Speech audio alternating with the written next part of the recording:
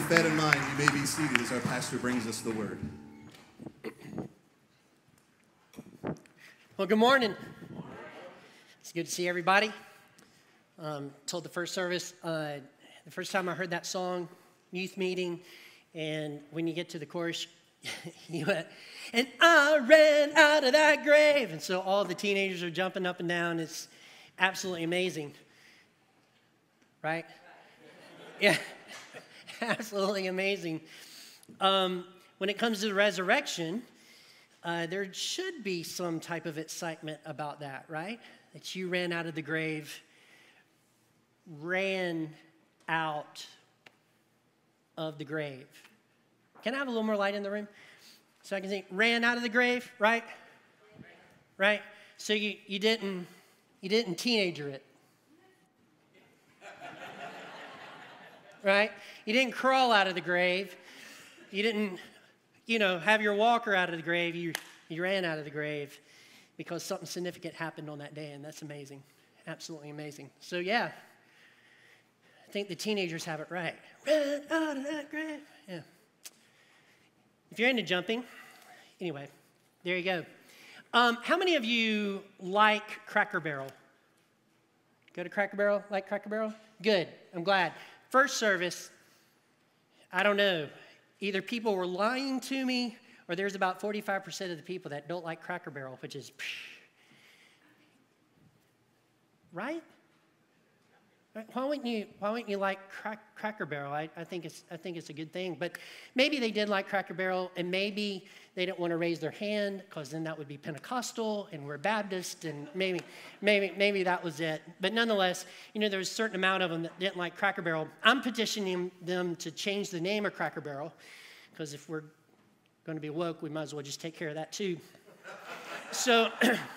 So Cracker Barrel. Anyway, in 2017, I ran across an article about Brad. Actually, it wasn't an article. I saw a Facebook post about Brad. And Brad's wife that had worked for Cracker Barrel for 11 years was fired. And not only was she was fired on Brad's birthday. And so Brad posted that on the Cracker Barrel Facebook page. And what happened, has anybody ever heard of this before? Yeah, some people have, I'm sure, because what happened was there was an influx of people commenting to rehire Brad's wife. In fact, it became a hashtag. It went to Twitter. There were all kinds of people. The New York Times picked up the story. Other news sources picked up the story about Brad's wife and Cracker Barrel not commenting on why she was fired and the whole deal. It was pretty epic. It was a pretty epic moment for Brad's wife, who, as of 2021, still isn't working for Cracker Barrel. Which, if you think about this, if you were fired from Cracker Barrel and they didn't want you, I'm not sure. Do you know what I mean? I don't know. I'm not sure you'd want back. But Brad wanted to know why. And he wanted Cracker Barrel to come out. Well, Cracker Barrel never said why they fired his wife, never publicly made a statement, nothing like that. And really, Brad and his wife really should be thankful that they didn't. Because why was she fired? Like, was it because, I'm just making this up, I don't know. Was it because she took money out of the register and was sticking it in her pocket? And after 11 years, they caught her? And if they posted that, what would that do for future job opportunities for her? Was she just not a nice person in there? Maybe she hit one of the customers. Maybe she tripped them on the way out. Maybe I don't know. I don't know what she could have done to get fired from Cracker Barrel. It must have been something pretty significant. Maybe she wasn't showing up for work. We don't know. But you really don't want that to be placed on social media, where your secrets about what you were doing wrong is posted on social media that would kind of go against you getting another job. Do you know what I mean? You don't want that to be public. So at this point in the sermon, I just want to say, be careful what you put on Facebook. Right? Be careful what you put on Facebook. There's some things that maybe we shouldn't put on there, but Brad wanted that.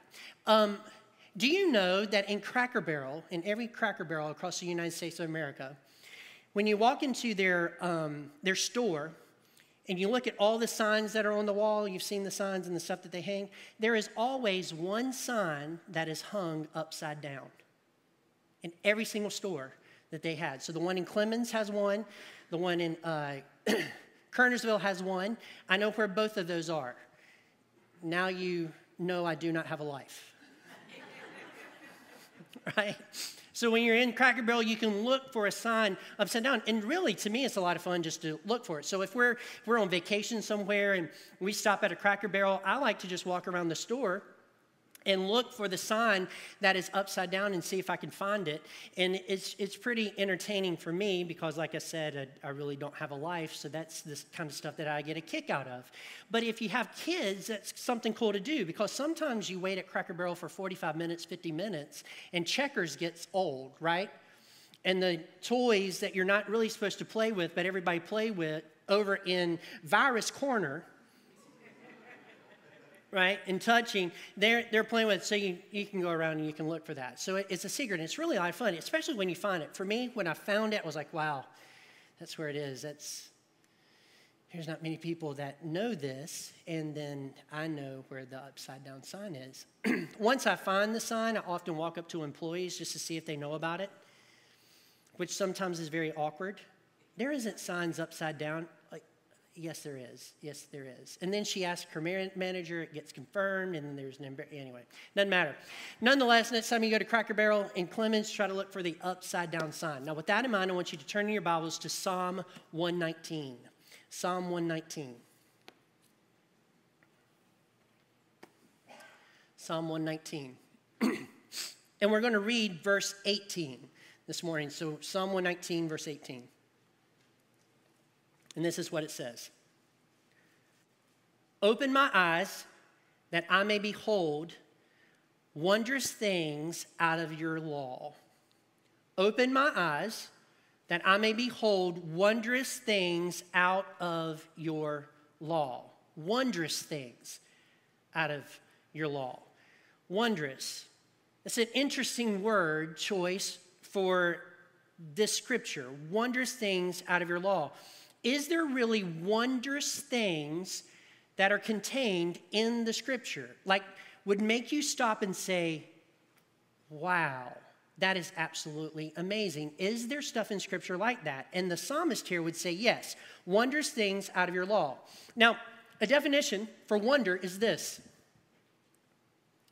a feeling of surprise mingled with admiration caused by something beautiful, unexpected, unfamiliar, or inexplicable. So the psalmist is sitting here saying, hey, show me, open my eyes and show me wonderful things, things that would surprise me from the word of God, from your word, from your law. Show me something that I can admire from your word, Lord. I'm looking for something else to admire. I already have some stuff, but I would like to have some more. And it's his desire to have more of this. I want to see something beautiful in your word. I want to see something unexpected in your word. I want to see something unfamiliar in your word. I want to see something in your word. I want to have a moment where I'm in scripture and I'm in my day thinking about it, meditating on it, to where I'm like, oh my goodness, that is amazing. I just saw that in scripture, and there it is right there. Or something in scripture that connects with something else that I've never seen before. I want to see that. Now, the person that wrote Psalm 119 has put together absolutely a masterpiece. It's a masterpiece of literature in Scripture. It is very well structured.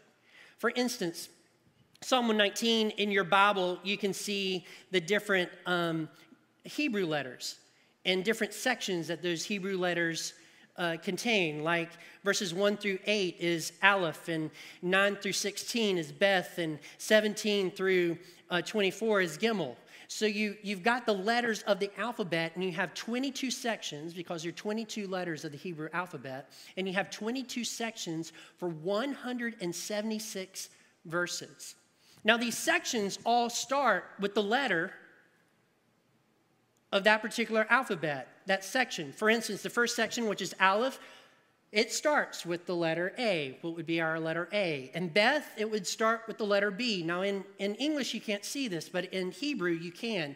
And Gimel is the same way. Let me show it to you a little bit a different way. Long before you had verses in your Bible, I don't know if you know how verses came to be in your Bible, but there was a committee, a church committee, that met together in 300 AD.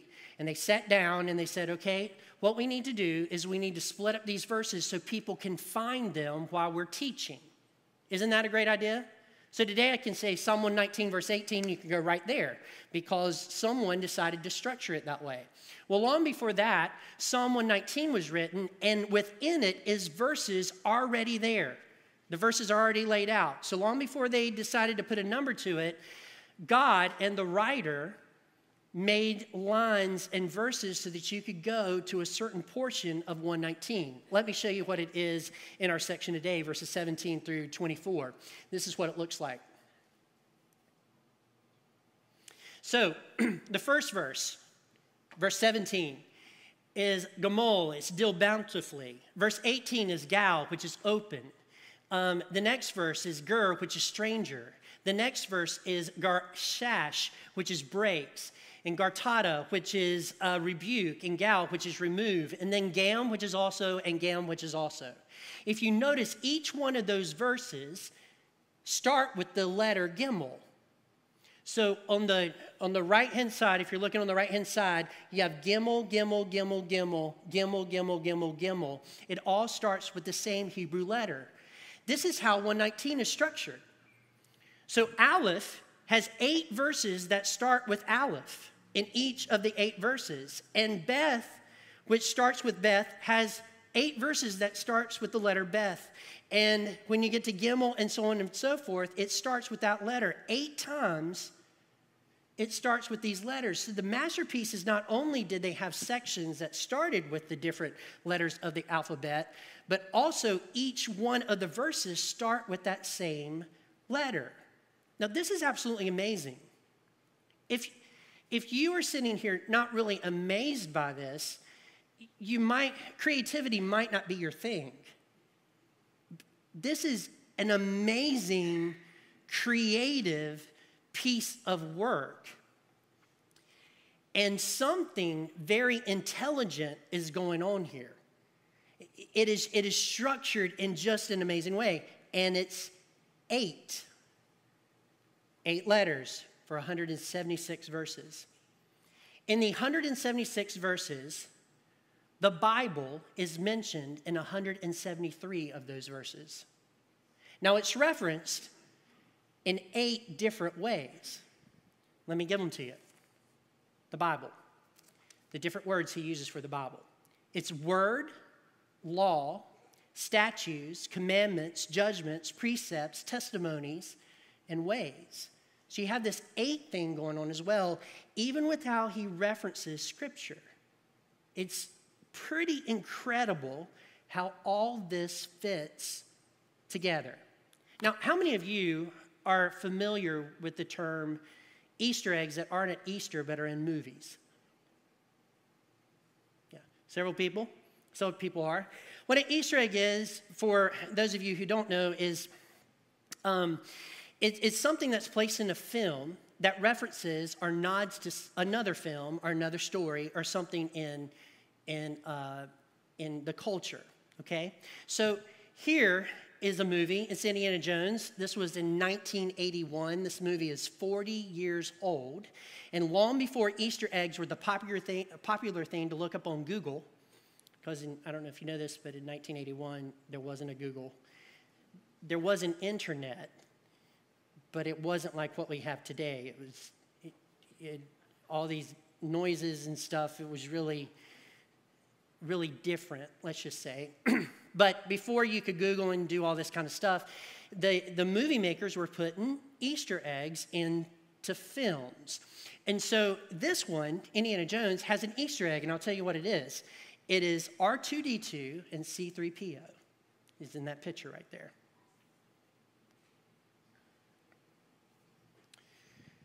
So if you look on the hieroglyphics, almost didn't say that correctly, hieroglyphics, may not have said it correctly.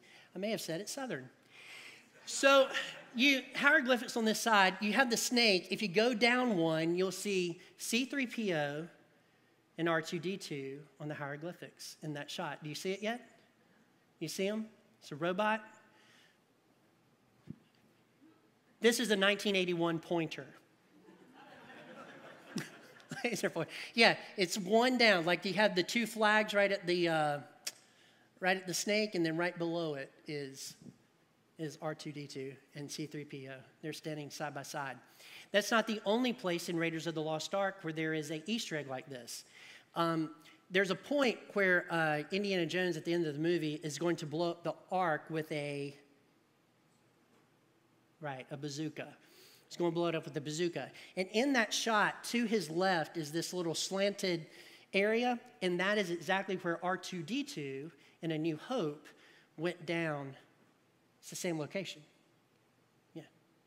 I can see some of you are amazed, and some of you are like, where in the world is this going? And what is he talking about? But we're here, we're going to have to endure this. Nonetheless, there's Easter eggs. And sometimes when you found stuff like that, like in the 80s and the 90s, it was a pretty big thing.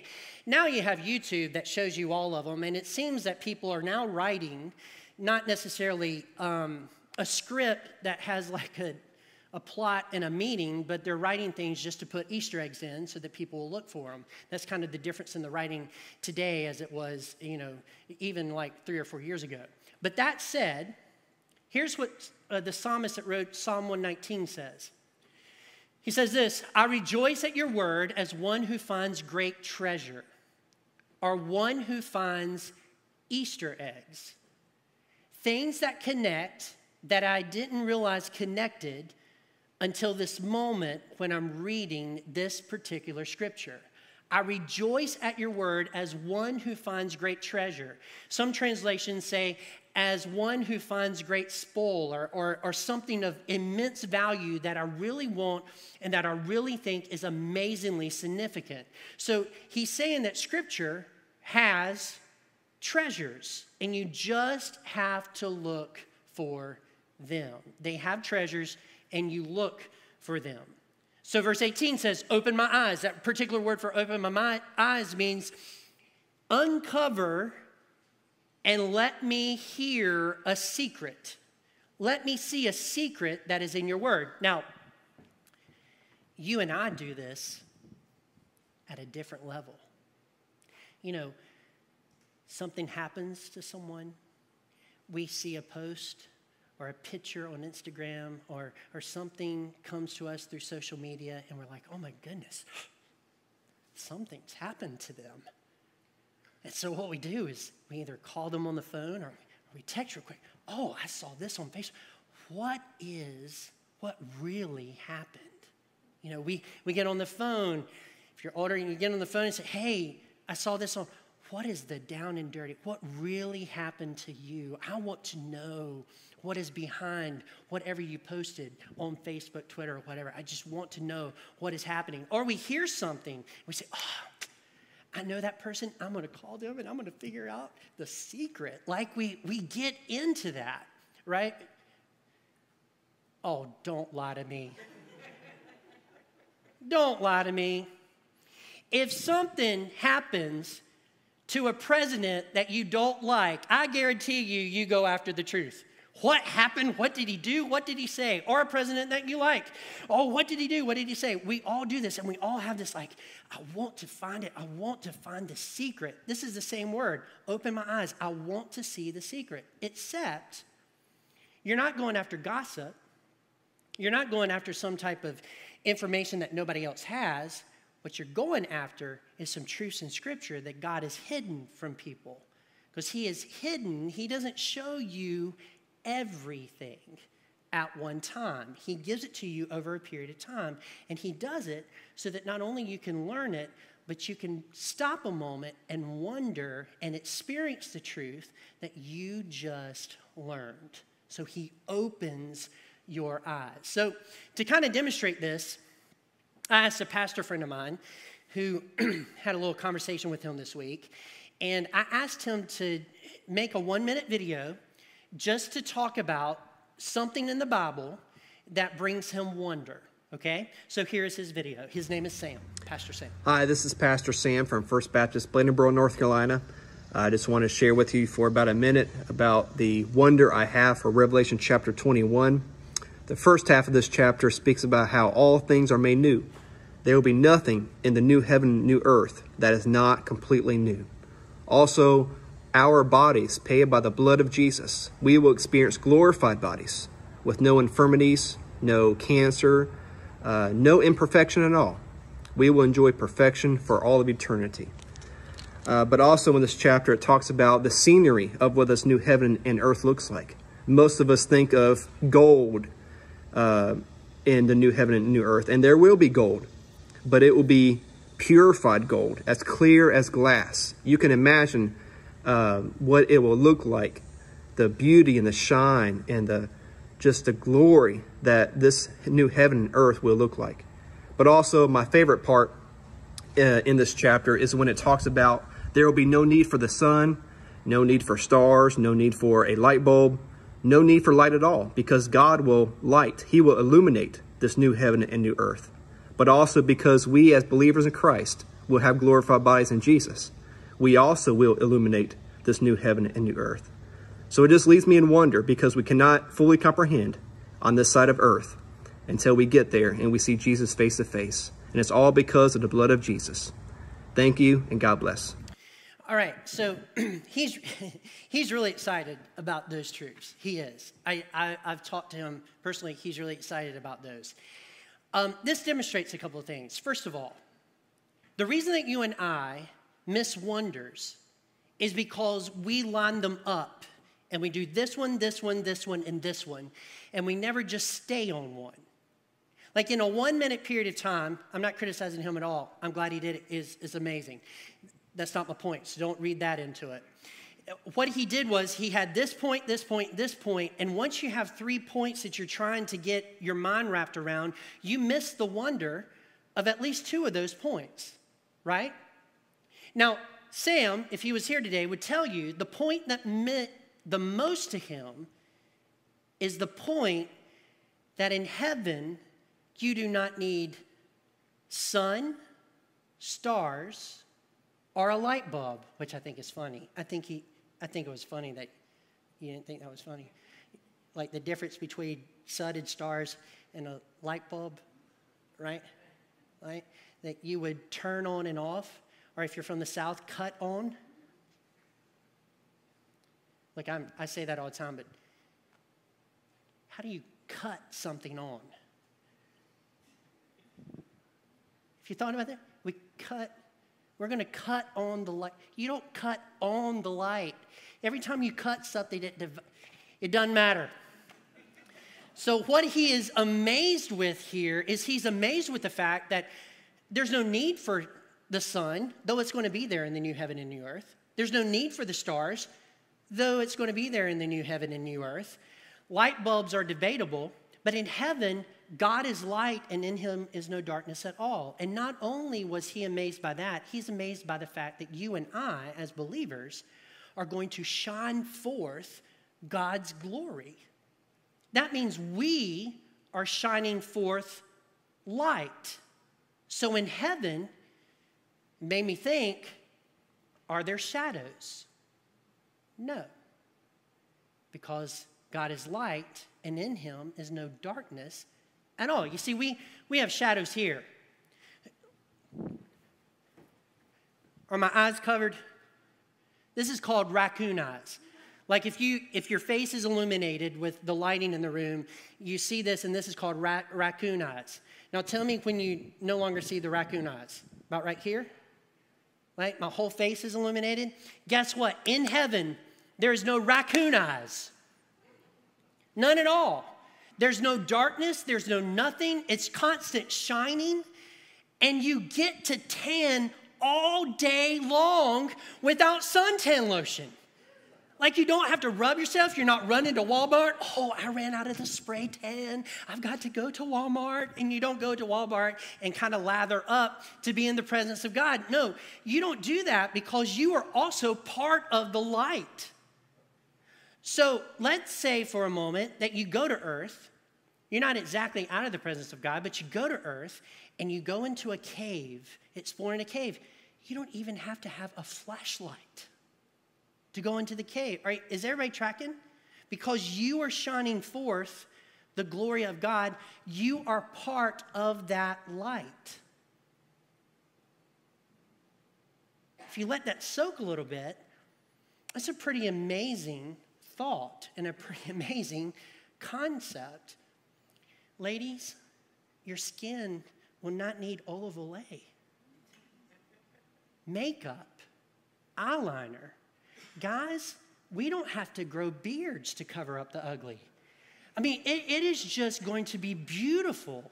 It is just going to be absolutely amazing. So you slow down. In Scripture, you slow down and you think about something for a while. And don't stack stuff on top of each other because that muddies the water. Hit one thing and think about that one thing and the implications of it, and it will lead you to the wonder of the Bible and the wonder of its teaching. All right, here's another one. This is from somebody that you probably know. His name is Steve Hungerford, and this is what he says. So here's the deal.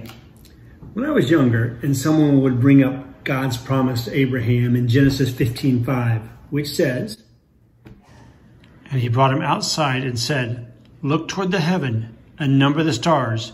If you are able to number them,' then he said to him, 'So shall your offspring be.'"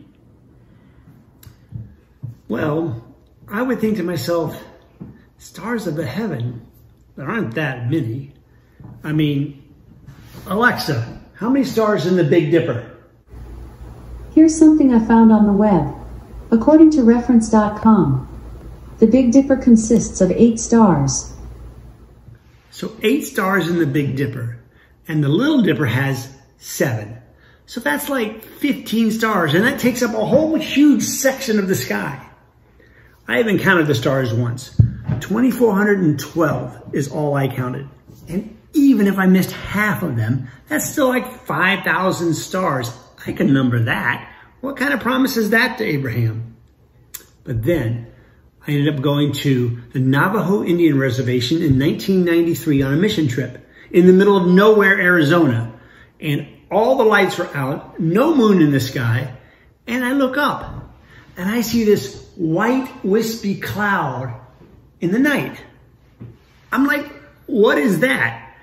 Again, not being the brightest bulb in the tool shed, I thought, what is that?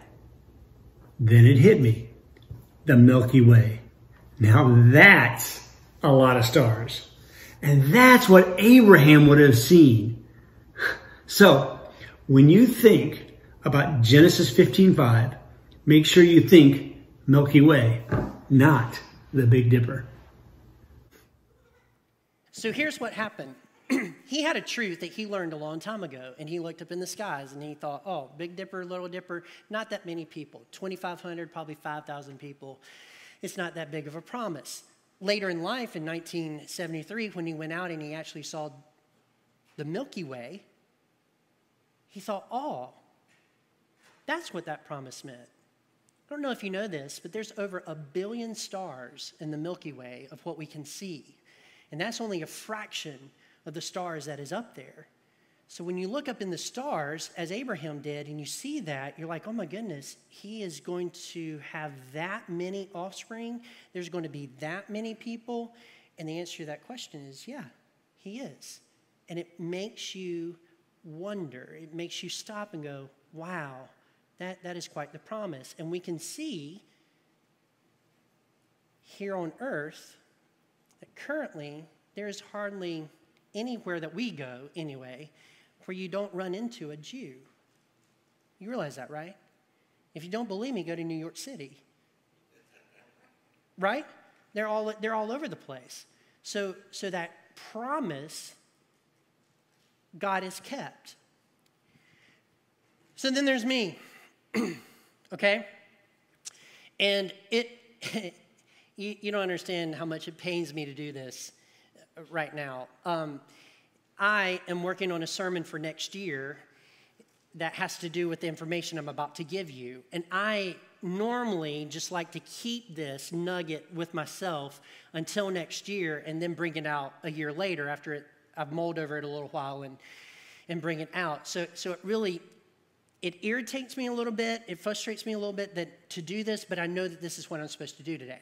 Okay? Are you with me? Right? So this week, I was looking in Scripture, and I was reading through Acts chapter 2, because that's where we're going to be in about a year. So Acts chapter 2, and the apostles are standing before a group of people, and they're proclaiming the gospel.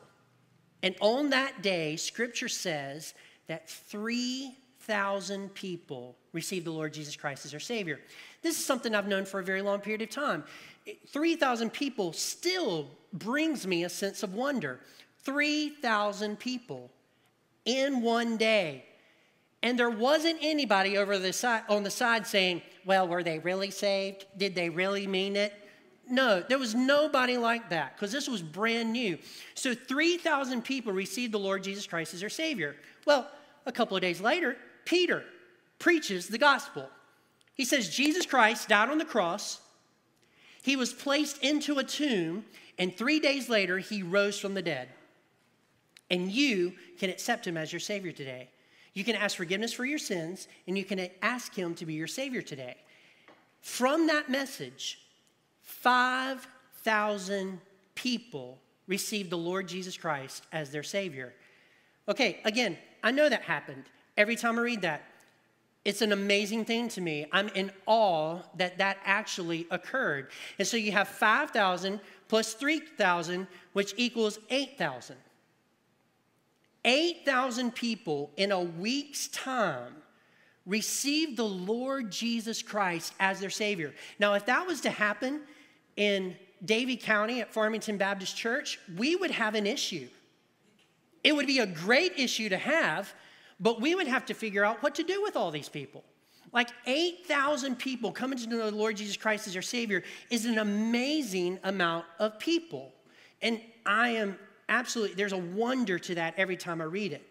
But this is where I got to in my studies this week, okay? You have these 3,000 people that received the Lord Jesus Christ as their Savior on the first day, right? There was nobody in that city that said, wait a minute, I don't know what you guys are smoking, but I can take you to the tomb and show you his body. There was nobody that walked up to those 3,000 people to say, hey, come with me. I know where he's buried. This is his body. This is the tomb. He is here. You are smoking something. You need to watch what you believe. I am fact-checking this. I'm fact-checking this. And this right here, this tomb, this is Jesus. You can see all the blood and the scars and everything. He is laying right here where we left him. And this is hogwash. It didn't happen. 5,000 people received the Lord Jesus Christ as your Savior. Now we have 8,000 people. And in that group of people, there was nobody. Nobody that said, hey, you idiots. You, whatever political group you want to say. Right? You morons. The tomb is right here. Come here. Just come here. I don't have a phone to take a picture of it. Come here. We're going to watch it and see it right here. And here's the body. Here's the tomb. The tomb is not empty. These people are lying to you. Do not believe that. There was nobody in the city that said that. Nobody. See, up until this point in time, I was really content with 500 people seeing Jesus and saying that they saw him post-resurrection and having their testimony. But this week, I got to think, hey, wait, this is Jerusalem. This is where Jesus died. This is where he was buried. They know where the tomb is, and nobody said, hey, come follow me. Y'all are idiots. You shouldn't listen to them. They didn't do it because, ladies and gentlemen, they couldn't do it. The tomb was empty. And it wasn't going to be some picture on Instagram. It wasn't going to be something on the internet. Physically, if you went to the tomb, it was empty because Jesus Christ rose from the dead. So let's go a little step further. You know, the Pharisees, right? And the Sadducees and all those religious people that were telling Peter not to proclaim the message. Do you know what they couldn't do? They didn't say, hey, Peter, come here, let me show you the tomb. Peter, come here, let me show you where his body is. Peter, let me show you that he is still dead. The reason that they could not do that is because the tomb was empty.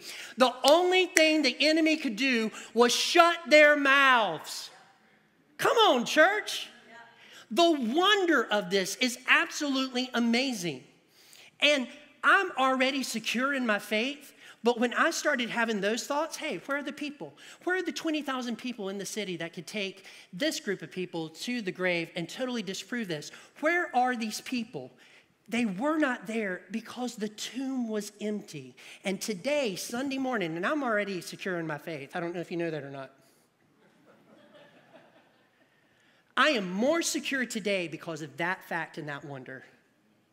8,000 people could not be proved wrong. And you know what happened? Those 8,000 people that knew that tomb was empty, that probably part of them went to see just to make sure. They couldn't say anything. They could not say it was empty. They went to their villages and their homes, and they told people about Jesus, about the death, burial, and resurrection, and they started the church. And it was a movement that has not been able to be stopped or slowed down, and is the reason that you and I are here today. Come on. Wow. And the church is not going to be stopped tomorrow, or the day after that, or the day after that. Because it takes more than a virus, it takes more than politicians, it takes a lot more than this world can offer to stop the thing that Jesus Christ started. Amen. Thank you. Amazing. So then I sit back and I think, why don't people accept Jesus? It's obvious. The evidence is just overwhelming that he existed and that the stories of the Gospels are true. That he, through his love, died on the cross to shed his blood, taking your punishment for your sins so that you would not have to. And his love on the cross, taking that punishment, paid the price for your sins, and he actually arose the third day so that you could have life, and so that when you would go to his word, you would have experiences of wonder and amazement at the God that loves you so much, that he not only wrote the scriptures, but he came to save you from your sins. Wow. So, that was my moment this week. Excuse me, 3,000 people. I have something to say. Can y'all follow me a moment? They couldn't do it. Whew. They could not do it. So, what do you do?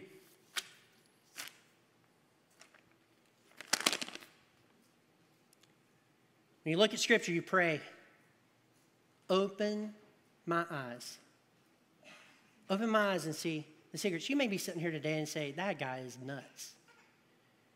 What I challenge you to do today is when you leave the building is ask God to open your eyes so that you can see Jesus. Just do that. If you think I'm crazy, that's fine. I really don't care. Just ask that and see what happens. He will show you his son. I guarantee it. You slow down. You slow down with your scripture. Do I read the Bible through in a year? Absolutely. But I also have a moment every morning where I'm slowing down and I'm reading just a few verses of scripture to try to figure out what they say. I'm slowing down and I'm meditating and I'm trying to figure out how this works in life and what wonder is there for me. Now, the wonders are on a scale. Sometimes they're little wonders, sometimes they're big wonders. And I hate even to say that, but sometimes you're like, wow, that is amazing. And sometimes you're like, wow, I'm so thankful for that. Do you see what I'm saying? But you still go for those wonders, and you watch, and you listen, and you write stuff down. You write stuff down because a year from now, you want to remember it. A year from now, you want a moment where you go back through your book, and you're like, oh, I remember when I had that experience with the scriptures. I remember that wonder, and it's amazing how that wonder comes back to your soul. So you slow down, you meditate, you think, you pray, you ask God to open, and if open your eyes, and if you do, you're going to feel like the psalmist. This is amazing. And if I have experienced this amount of wonders, there has to be more than that. And I want to see what else is in Scripture that will make me have a wondrous moment and connect me better to a God of wonder. Amen? Let's pray. Heavenly Father, we thank you for this day that you've given us. We thank you for Psalm 119. We thank you for the wonder of Scripture.